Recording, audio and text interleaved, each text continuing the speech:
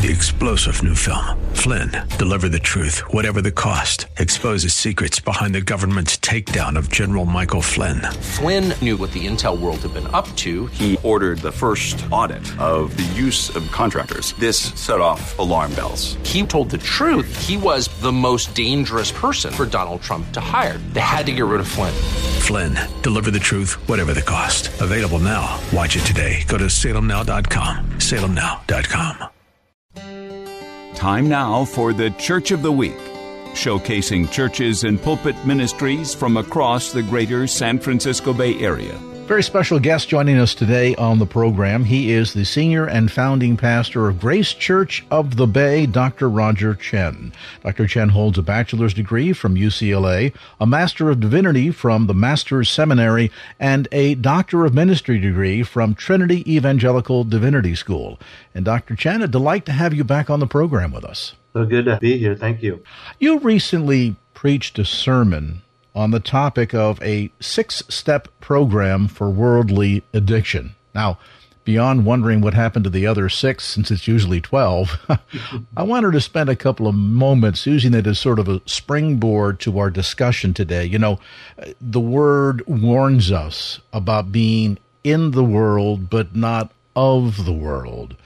And yet there seems over time, and I think this has in particular been highlighted over the last many years, especially during the COVID season, where it almost seems as if the church, as opposed to trying to lead the way, lead the world, set the example, almost at some levels feels like it's trying to kind of get in line behind the world. Now, that's not meant by any means to be a blanket accusation against all of churches or all of the body of Christ, but on an ever-increasing basis, we read stories about lower and lower church attendance, or in particular, Gen Xers, Gen Yers, who identify themselves as having no religious faith whatsoever. Give us some insights from your viewpoint as to why it seems as if there is such a degree of what I'll call worldly creep coming into the church. I think the way you said that is exactly right. We are in the world, and by God's grace, He does allow us to use and enjoy things of the world, whether it's the necessities of life, having a job, paying bills so that we can have electricity and water. But within the world, there are so many movements. There are so many things that are surrounding us. For the most part, I think Christians go to secular jobs, so they're around people who do the proverbial gossiping at the water cooler. They're upset. They're trying to save. They're stabbing in the back. They're doing all these things to get ahead, to get the things of the world. And when we are around that all the time, there's a tendency to be conformed to the world, as we're warned against in Romans chapter 12. And I think in a lot of ways we have forgotten the dangers of the world. We have forgotten, for example, 2 Timothy 3, 2 through 5 lists all of these descriptions of what the world will become. And it begins with men will be lovers of self. And we read that and we say, well, that's horrible. That's evil, because we understand the pride of man and the sinfulness of arrogance. But things like lovers of self has become almost hidden in a noble agenda or noble agendas in our society, right? Fighting for what we perceive as justice, thinking that what we are doing is morally good. And so we're kind of deceived into thinking, well, look, they're trying to help these people. They're trying to do what makes them happy. And how can we be against that?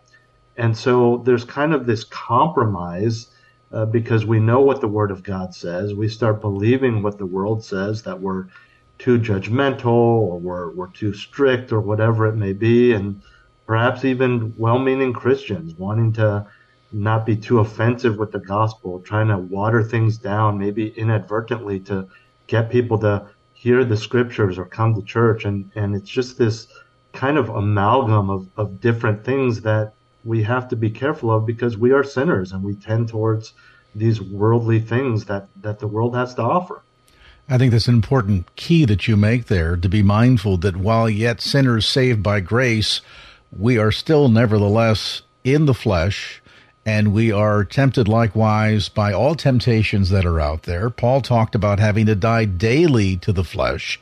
And I wonder if part of the issue, Dr. Chen, is a sense that changes in our society and technology, I think, for example, the influence of social media, that surrounds us and inundates us with messages literally 24/7. I mean, at least at a time at midnight back in the day when I was a kid, television stations went off the air. So the ability of them to continue to push thoughts and ideas and ads your way finally ceased when the station signed off the air with the national anthem at midnight. Now it follows us everywhere we go, and if we're not inviting it into our homes, we check our cell phone hundreds of times a day, and inevitably messages are being delivered that would suggest that if we get this car, we'll be more popular. If we buy this brand of clothing, we'll be a lot more happier. It's almost as if we are being inundated to such a degree that it's a real struggle for believers to try to even not only keep up with what's false and what's true, but to even push back against all of this. To maybe we're seeing a point where you think perhaps more people are saying, if you can't beat them, join them?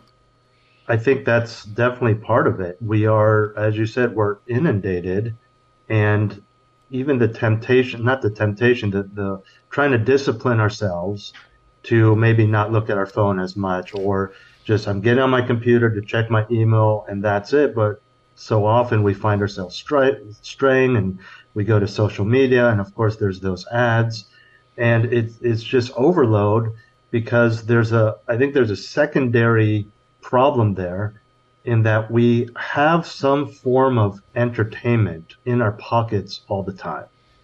And so we don't stop to think. You know, I was telling my kids just earlier this week, when I was growing up, you wanted to watch TV, you turn on the TV. If there's nothing you like, then you turn off the TV and go play in the yard, or you go read. Where today, most kids don't even know what live TV is, because they get whatever show they want, when they want it, and it feeds this self-entitlement. It feeds this just, I'm important because I can do what I want when I want it. I can have it my way, and I don't have to wait for anything. I shouldn't have to wait for anything. And I see this bleeding into areas where people do have to wait. For example, in line at the checkout at the grocery store or whatever it is. And more I'm noticing people are getting frustrated. They're impatient. They're yelling at waiters and waitresses. They're yelling at people checking out their groceries because they're too slow. And I think this is all part of it. It's feeding our desire and our entitlement that I get it right now. And if I'm uncomfortable at all, then there's a problem, because I'm supposed to be comfortable. And then all those ads that you mentioned come in and say, well, you want to be comfortable, you want to look good, you want to feel good, you want to be happy. This is what you need. And I think a big thing in our society is, what is a need, what is a necessity, and what is a luxury? And I think there's gray areas. It's hard to say. Is a smartphone a luxury or necessity? I think even maybe just 5-6 years ago, people could argue that it's a luxury, but that might be hard to argue today. And I think certainly if you survey any 16-year-old, they're going to tell you, I need this like I need my right arm. Yeah, right, exactly.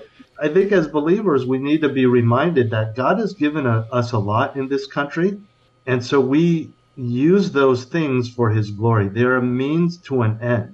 And I think too often American Christians, I think especially here in the Bay Area, because it is such a wealthy area, we need to remember that these things, this stuff, that's not the goal. That's not the end. They're a means to an end. Your job is a means to an end. To pay the bills, to be a good steward, certainly.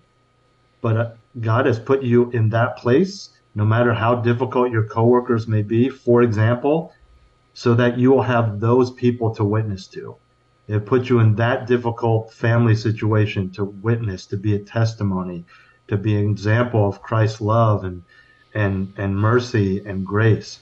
Let's pivot for a moment to talking about what God is doing at Grace Church of the Bay. We mentioned that you were a founding pastor there. Give us a bit of a snapshot as to what God is doing in and through that ministry. We're a church plant. We started in October of 2011, and we didn't branch off of another church. We just kind of worked from the ground up with 4 people committed. I say 4.5 because we had a baby at the time, and so there was my wife and I and our oldest son and another couple that were committed, and the Lord has just done what He says in His Word. He's going to honor His Word. He's going to honor the preaching of the Word, and it's grown to a place where we are a very diverse congregation in terms of ethnicities as well as ages, and we are committed to expository preaching, verse-by-verse preaching of the Word of God.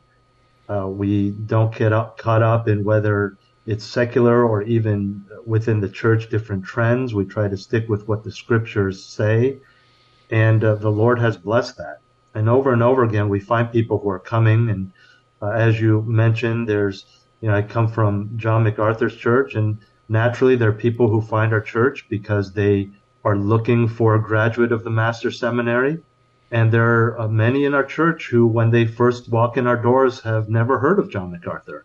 And they hear the preaching, and maybe they're unbelievers. We have several people who, in their adult life, walked away from the Lord after being raised in a Christian home, going to church, and have realized that they need to get back to the church, get back to the Lord.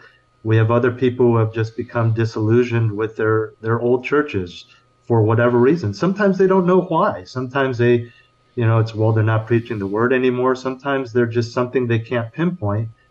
But they come to our church and they hear the Word of God expounded, and something just clicks because they say, well, that sounds right. And so we are a congregation of people who are passionate about the Word of God and living out the Word of God. And I think that's so important because there's a danger of just preaching sound theology and it just goes in our heads and we become judgmental and we condemn every other church and things like that. But I'm so thankful by God's grace that our church is filled with people that don't just love the Word, accept the Word, but they're living out the Word. And my job, my goal is not to make people happy. It's not to make them sad. But oftentimes people will leave and they say, man, that one really hurt. And again, I can, like I said before, I can rest assured that it wasn't my witty words or my opinion. It was the Word of God and the Holy Spirit convicting them. And that just brings me so much joy and brings our people joy as well. And at the end of the day, we talk a lot about the importance of reading the Word, and that is penultimate to be sure. But it becomes largely of none effect if you read it but don't know how to apply it or don't know how to live it. And so living the Word becomes the ultimate goal here. And as we mentioned, if you're new to the Bay Area, looking for a church home, maybe just looking for a new church home, circumstances in your family have changed, let me invite you to check out Grace Church of the Bay, very conveniently located on the peninsula. They meet there at San Mateo High School. That's at 789 East Poplar Avenue in San Mateo. Take right off the Poplar Avenue exit off of 101 southbound, and you'll find it there, or third if you're coming in the opposite way. And again, you can find them on the web at gracebayarea.org. That's gracebayarea.org. They meet Sunday mornings for worship at 11 a.m. Details also available by calling them directly at area code 650-532-3444. That's 650-532-3444. Dr. Roger Chen, whose broadcast, by the way, can be heard on this station. We invite you to check out our program guide for complete details. Dr. Chen, thank you so much for spending some time with us today. Oh, thanks so much for having me. I invite you to join me in James chapter 4, verses 4 through 6. This morning we are in verses 4 through 6 of James chapter 4. Turn there with me. And as you do that, I want you to listen to this list. fire and ice, darkness and light, war and peace, evil and good, sinfulness and holiness, love of the world and love of God. James writes, "You adulteresses, do you not know that friendship with the world is hostility toward God? Therefore, whoever wishes to be a friend of the world makes himself an enemy of God. Or do you think that the Scripture speaks to no purpose? He jealously desires the Spirit which he has made to dwell in us. But he gives a greater grace. Therefore, it says, God is opposed to the proud, but gives grace to the humble." Last week, we began a series on friendship with the world.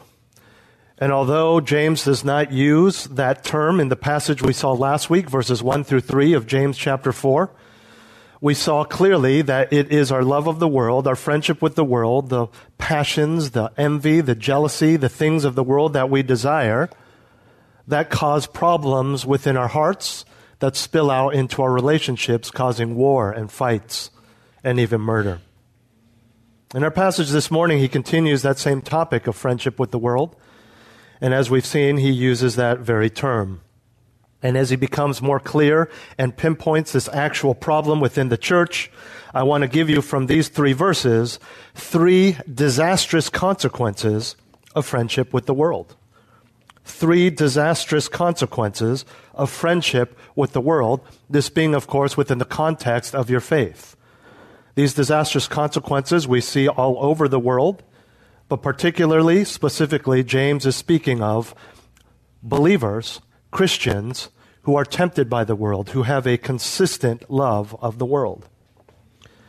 The first disastrous consequence of friendship with the world for the believer is the dangerous ramifications. The dangerous ramifications, and we see this in verse 4. Let me read that for you again. "You adulteresses, do you not know that friendship with the world is hostility toward God? Therefore, whoever wishes to be a friend of the world makes himself an enemy of God." Throughout the book of James, we have seen and will continue to see James go back and forth between addressing his readers with terms of sharp rebuke and then back to terms of endearment, specifically brethren or beloved brethren. Here, in calling them adulteresses, he is clearly being sharp. He is rebuking them. You're familiar with this term. An adulteress is a woman who is unfaithful to her husband, but is used in Scripture of someone who is unfaithful to God. Now remember, James is speaking to people who are ethnically Jewish, Jewish converts to Christianity. And so this audience would be familiar with this term as it is used often in the Old Testament. For them at the time, the Scriptures, the only Scriptures, it is used, adulteresses of the Israelites. This is something most of you are familiar with. Just as with someone who is unfaithful in marriage, this is more than merely being unkind or not displaying affection. This is having an actual relationship with someone other than their spouse. So, in the same vein, when the Israelites are called adulteresses, it is more than just a lack of obedience. It's more than just they got angry sometimes or didn't obey certain things that the Lord commanded them through Moses. It is unfaithfulness. In other words, we know they are called adulteresses because of the practice of idolatry, the worship of other gods. Now, in James's context, the other god the Christians are worshiping is the world. Although that term is used of Jews in reference to their unfaithfulness to God and their covenant with Yahweh, the principle can be applied to the Gentile church because of the New Testament bride of Christ imagery. We are called the bride of Christ. This is most clearly seen in the church being referred to as the bride over and over again in Revelation, specifically 19 and 20, chapters 19 and 20 of Revelation. And as the bride of Christ, we are, like any bride is called to be, we are to be monogamous. We are to be faithful. We are to have a committed relationship with our God. As such, friendship with the world is adultery. It is unfaithfulness. It is cheating on our relationship with God as the bride of Christ. James says, he doesn't mince words here. He said friendship with the world is hostility toward God. Not annoyance, not disliked by God. It is hostility toward God. Well, if that's the case, we need to understand what exactly is friendship with the world. Now, in God's plan, we are saved in the world, in this culture, on the planet Earth. We are part of the world. We use the world. We contribute to the world. In other words, we have families. We go to school. We send our kids to school. We get jobs. We get paid. We pay bills with that pay. We survive on things of the world: food, electricity, air, relationships, society. And as believers, though, we know that these things are not the goal.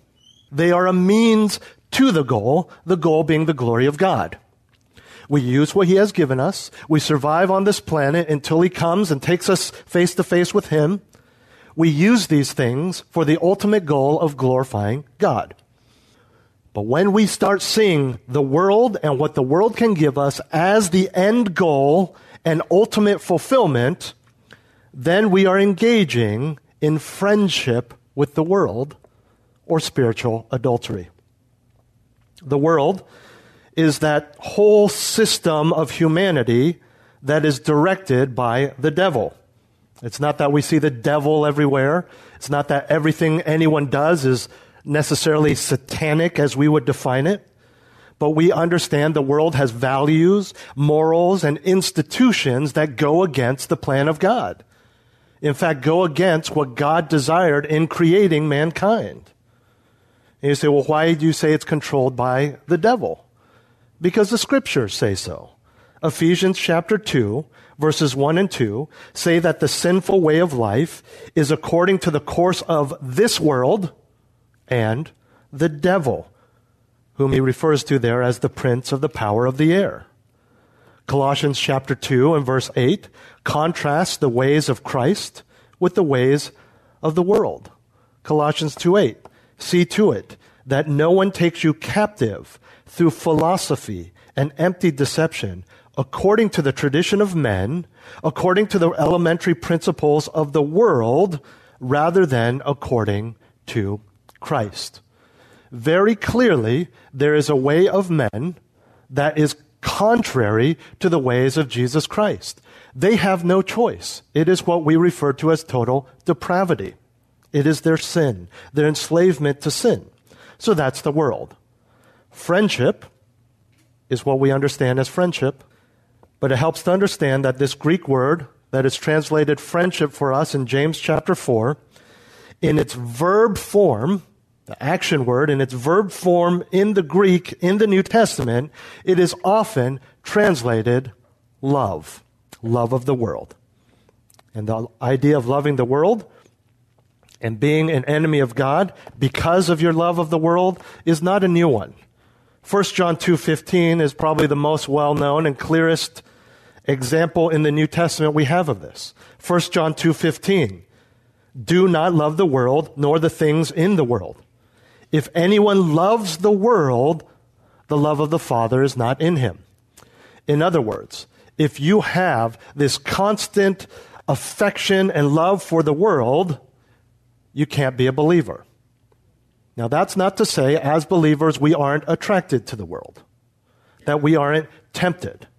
We're talking about the difference between someone who sees something, wants it, maybe even buys it, enjoys it, versus someone who is fully engaged and constantly loving the world.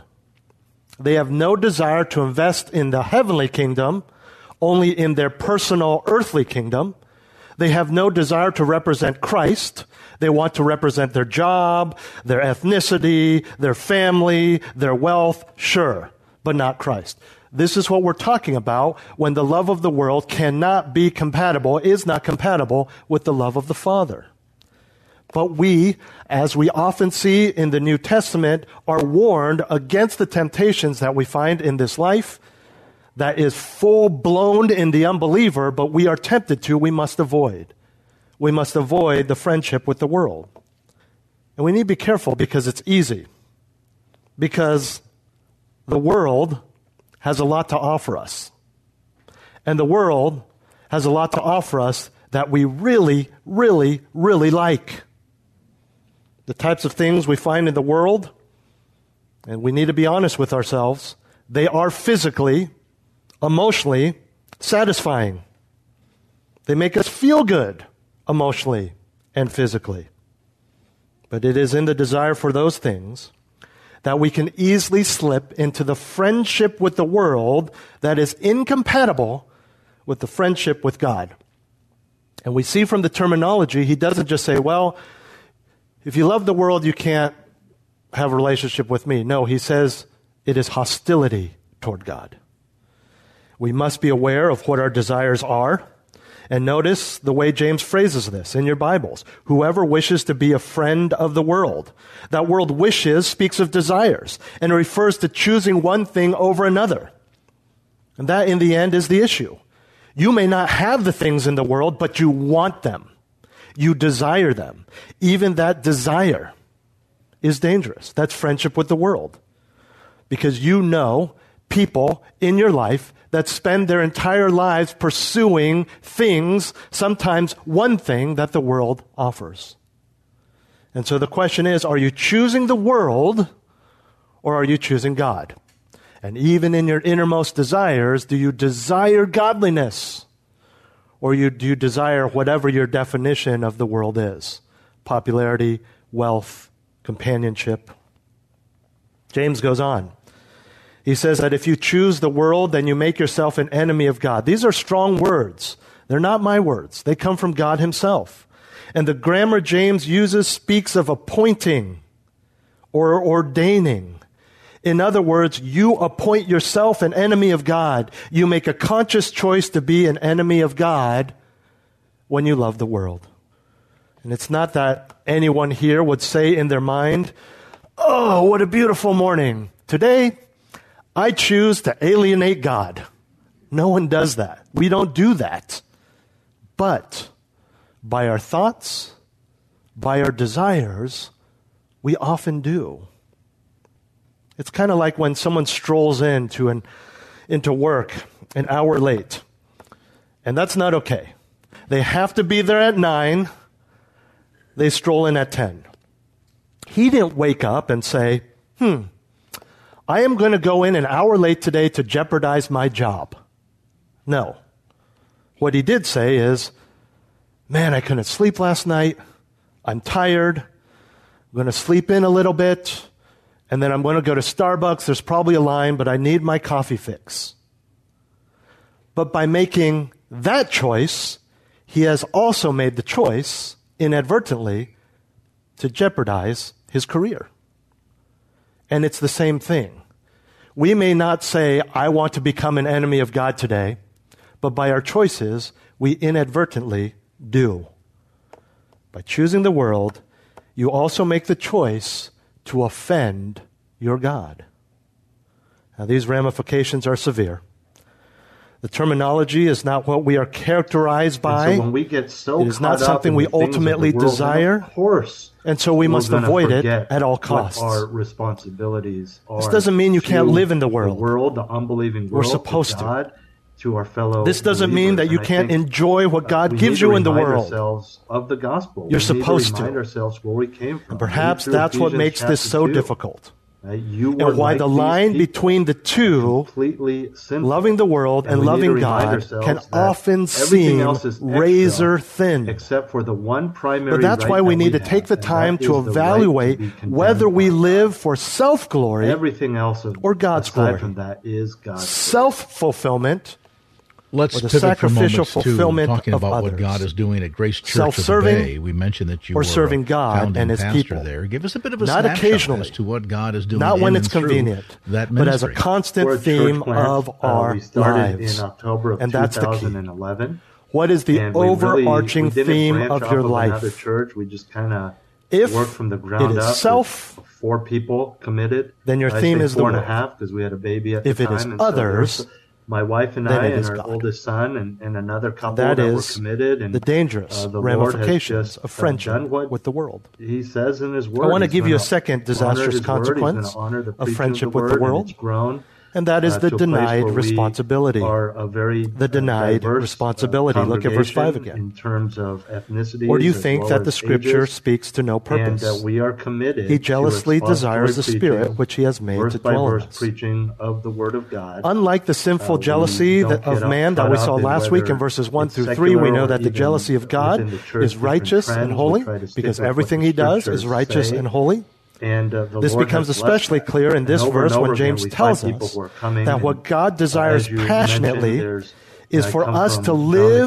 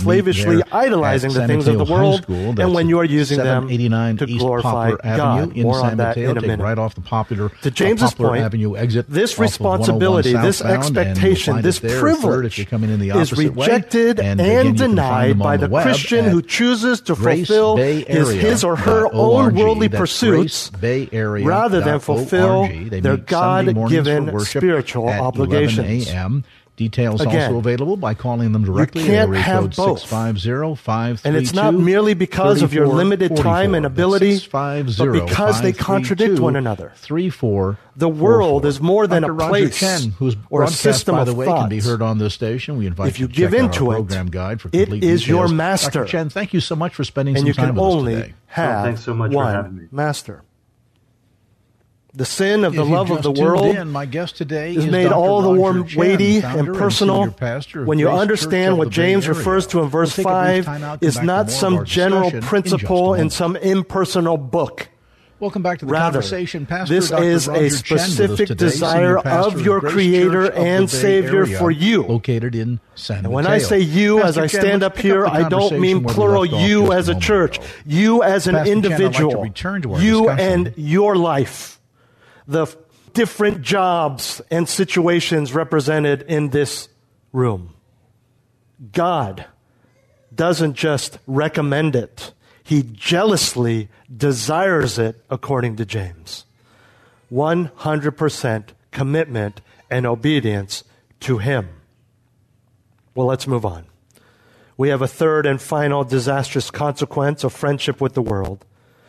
We've seen the dangerous ramifications, the denied responsibility, and finally, the defiant resistance. The defiant resistance. Verse 6. But He gives a greater grace.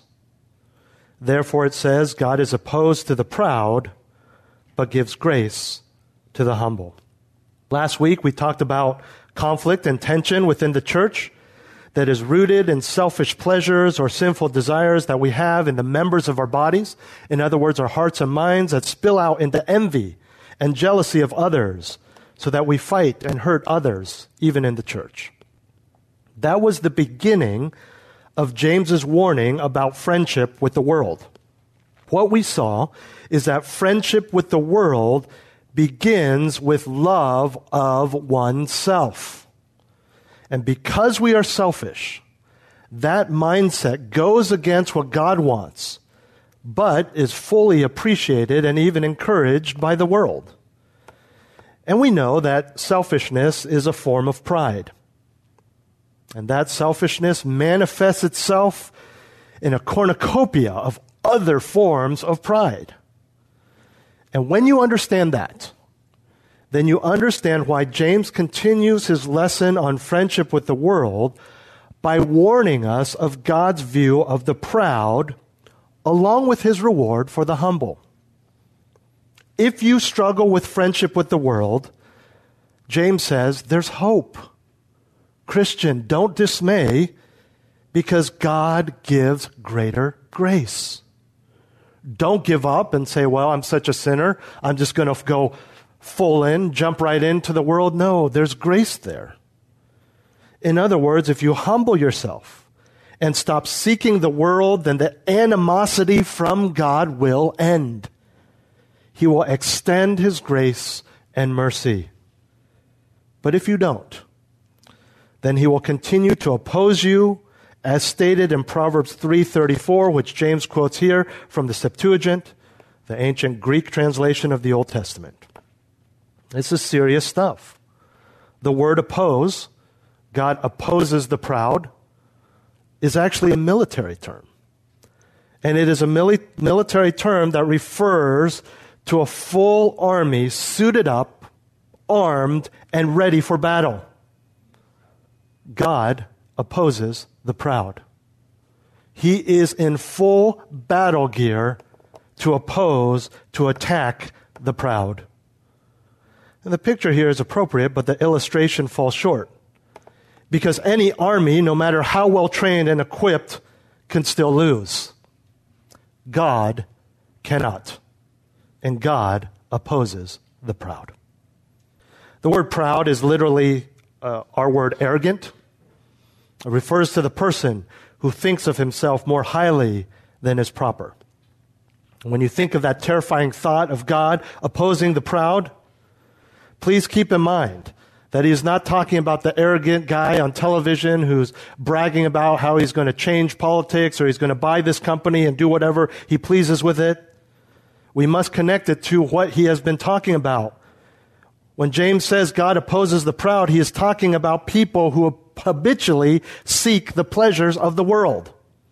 That is whom he is defining as the proud. And the connection is simple. The more arrogant you are, the more you will seek worldly fulfillment rather than God's glory. Why?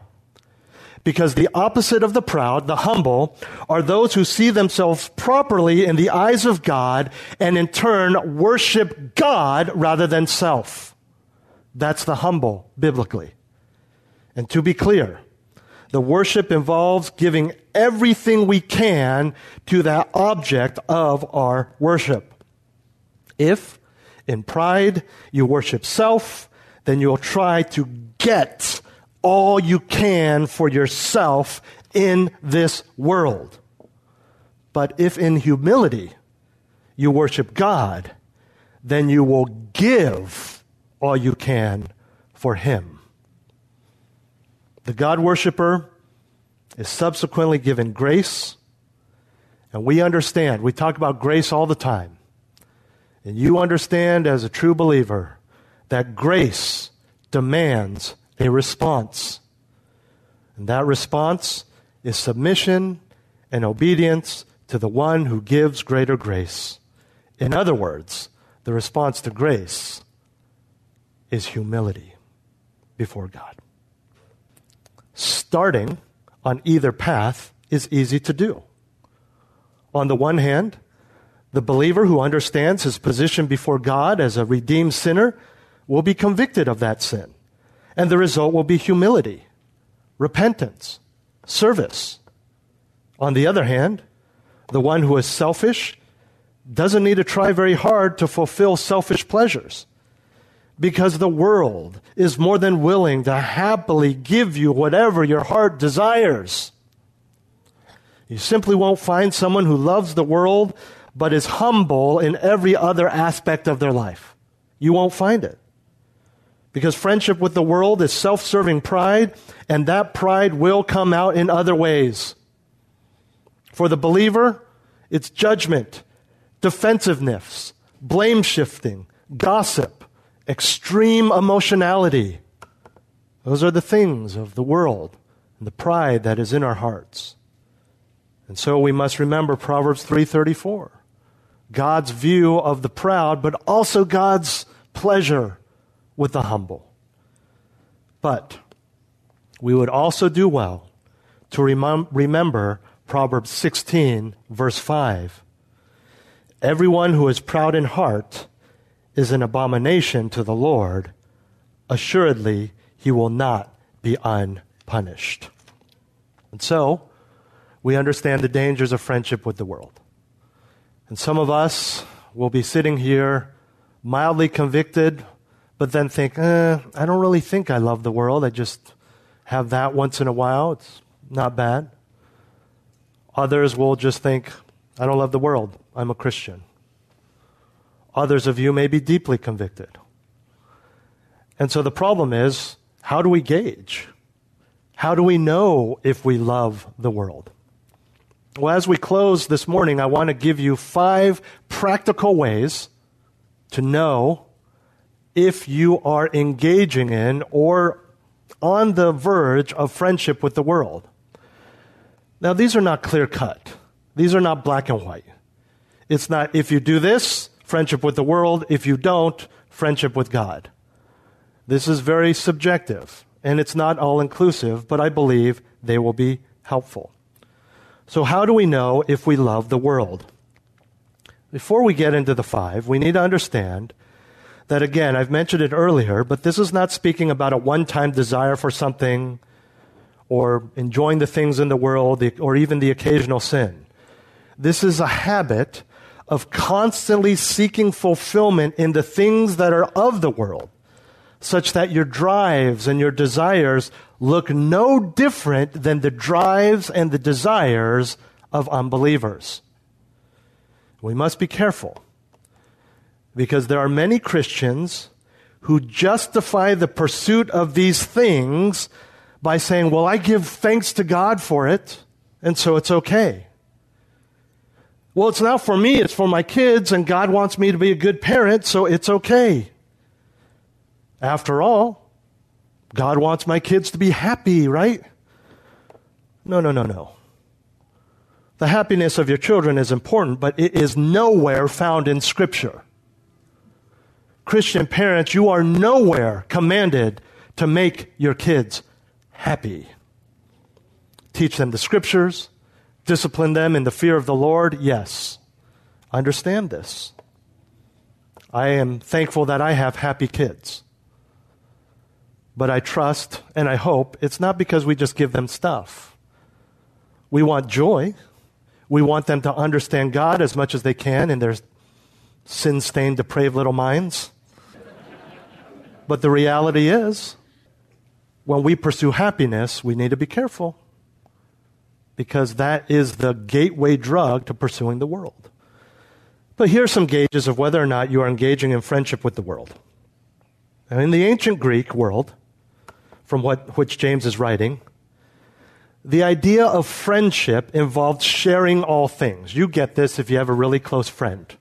It's probably your spouse, but others, right? You share things. You buy them meals, you share the stuff. Oh yeah, you can borrow that. Sure, keep it. Don't give it back. And with that understanding comes our first gauge. Look at your money. Look at what your money is going to. Is all your money going to the world? Do you spend all of your money on worldly things, on self, on things that bring you earthly comfort and pleasure? Or are you giving sacrificially? I am not talking about, oh, I'm good because I give to the church. I'm talking about your overarching thought regarding money. Do you sacrifice for other people? For people who are down and out? For people who are in need? Are you sacrificing for people who aren't in need, but just because you understand that it is God's money, hey, let me pay for that for you. What's the big deal? We're believers. Belongs to the Lord anyways. God doesn't need money. God's not limited by money. He only has one financial problem, and it is this. The people that he has assigned to be stewards of his money keep it in their own pockets. That's a problem. How do you view money? By the way, seeking earthly comfort involves not only spending on things, but also saving too much for worldly comfort. In fact, when Jesus condemns the love of money, he talks not about reckless spending, but putting it all in storehouses. And you've heard me say this before. The one who is stingy, unnecessarily so, may very well struggle with the love of money just as much as the person who's going around and spending more money than he has. I'm not asking you to give more to the church. I'm asking you to change your view of your finances. Another way to gauge if you're engaging in friendship with the world, aside from looking at your bank accounts, your credit card statements, is looking at how you view Sunday mornings. Is Sunday morning worship a priority for you? And if it is, why? Worship and fellowship, or some selfish reasons, such as take a break from the kids, keep up appearances, need to catch up with someone? If your attitude in missing church is thinking it's okay because you can go listen later online, you can catch the live stream live, then you've really missed the whole point of believers gathering together. It's not just about the sermon. It's about the family of God acting like a family of God, engaging in true fellowship with one another, which involves worshiping together as one unit, and that worship includes encouraging one another, iron sharpening iron. Not through texts, not through emails, not through cards. Those are important, those are good. Praise God for modern technology. But one-on-one, together. And when worldly priorities such as comfort, sleeping in, saving money on gas, hobbies, social engagements, sports, take a back seat to being here physically and emotionally, then you might be putting the world before God. Here's a third gauge. How does the world, meaning your unbelieving family and friends, how do they view you? This isn't just about how you view the world. How do they view you? Do they see you as just one of them who happens also to be a Christian that doesn't put a wrench in their gears at all? Just normal? Can't hang out Sunday mornings? Or, hey, if we have a big event, they can. Or do they see you as different? Do they see you even remotely close to what Jesus said will happen? They will hate you because they hated me. Are you clear enough about what you believe and how you live that you are distinct? That uniqueness of Christianity and our morality, especially here in the Bay Area and California, drives people nuts. They hate it. But here's the thing. This isn't just the book of Roger 1:1. This is actually from Scripture.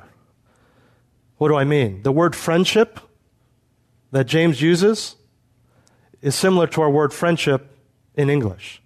In the Greek, it doesn't just include the idea of loving, it includes the idea of being loved. Does the world love you? Do those who are enemies of God, who are totally depraved, love you? I'm not talking about a good testimony. We have to have a good testimony, but understand a good testimony involves what? Speaking forth and representing Jesus Christ. There's a certain level where people should respect you and appreciate you. Christian, you better be the hardest worker in your office place. You better be the one who does things excellently for the Lord. But do they love you for other reasons? Because you're fun, you joke around, you do the things that engages the world. Paul says in Galatians 6:14, may it never be that I would boast except in the cross of our Lord Jesus Christ, through which the world has been crucified to me and I to the world. I have been crucified to the world. You need to have non-Christian friends. Those people need to hear the gospel. Every unbeliever should have a Christian friend that is sharing the gospel with them. But it's scary how often I hear Christians who say, well, I hang out with my non-Christian friends for a break. A break from my Christian friends. This is a major problem. I get it. Ministry is tough. And there's greater expectation of believers. We're more tempted to judge believers because we know their standard of morality. Whereas unbelievers, it's a free-for-all, right? We don't care. They should act like that. But we need to be careful. How does the world view you? When you make things of the world your boast, contrary to Paul, your reputation, then of course the world will love you because you haven't crucified the world to your affections. So the world sees you as no different. And please, friends, stop disobeying the scriptures in the name of evangelism. Well, I can't do that because, well, I know, but, I'm evangelizing these people. We need to be careful. Another way is your prayer life.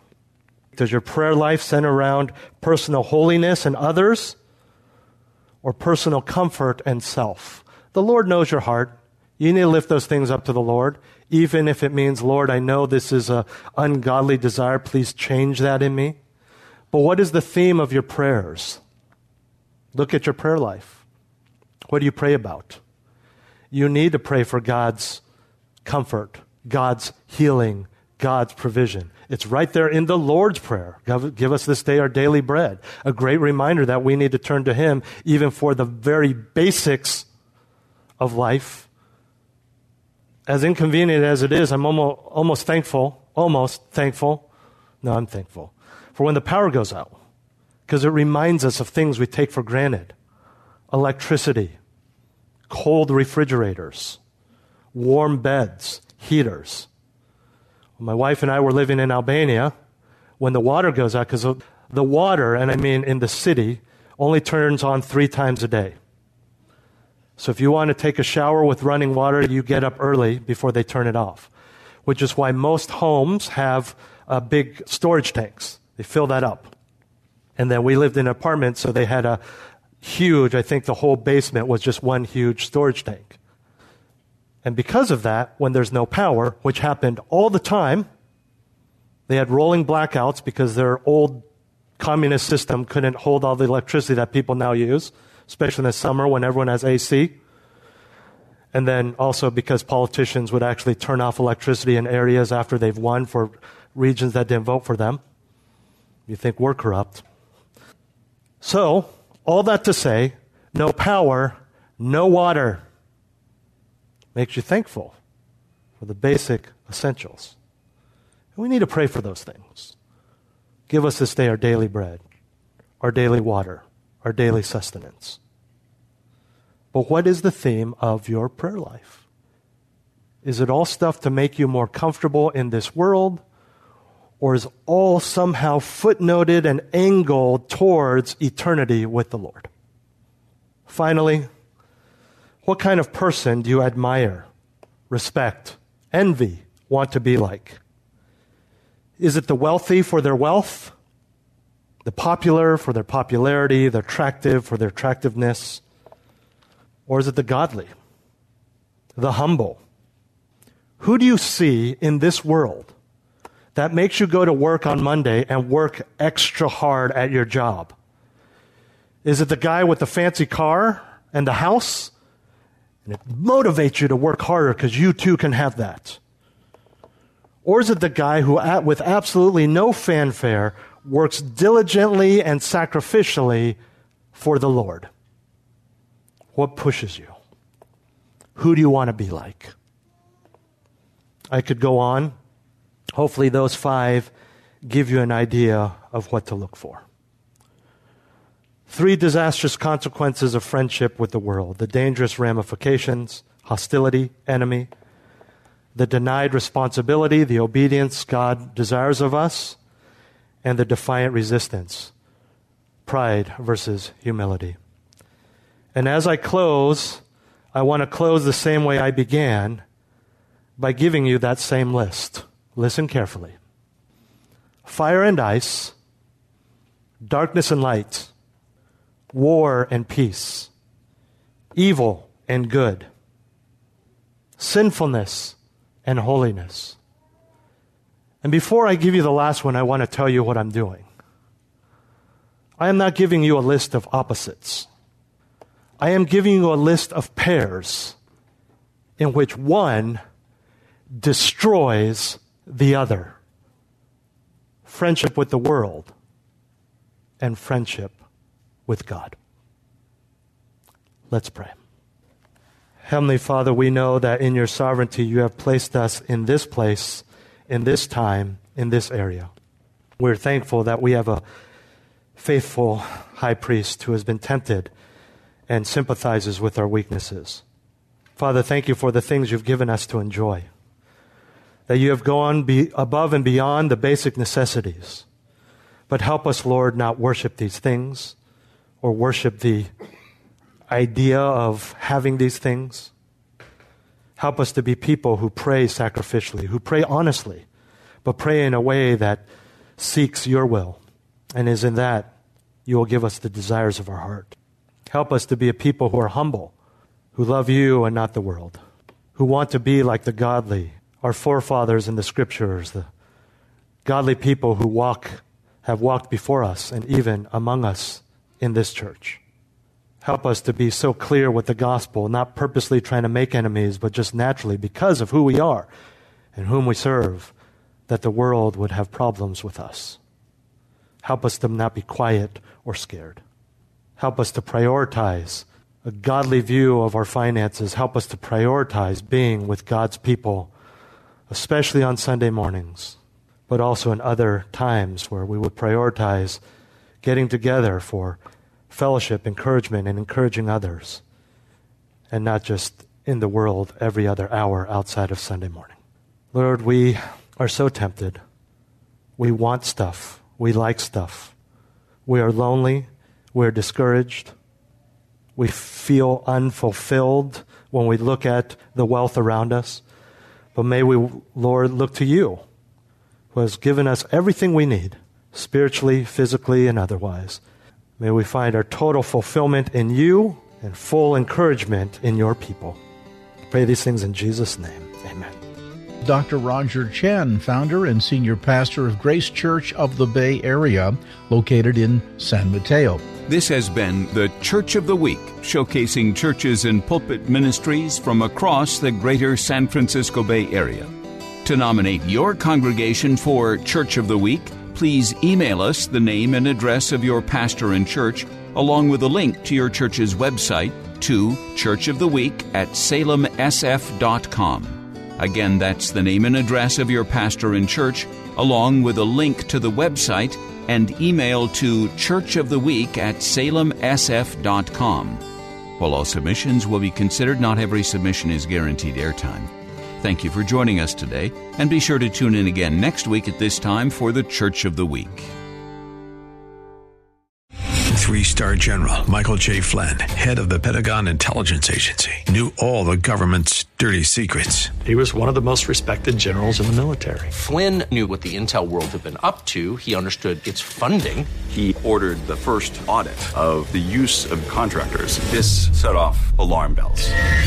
The explosive new documentary, Flynn, Deliver the Truth, Whatever the Cost, uncovers the facts behind this scandal. Flynn told the truth. He was the most dangerous person for Donald Trump to hire. I find out the worst enemy that I'm going to face in my life is right here in America. They took my assessment and they wanted me to change it. And I was like, I'm not changing it. They had to get rid of Flynn. With in-depth interviews, archival footage, and never-before-seen personal records of the man behind the headlines. I just felt like I was drowning. Flynn, Deliver the Truth, Whatever the Cost. Available now. Watch it today. Go to salemnow.com. salemnow.com.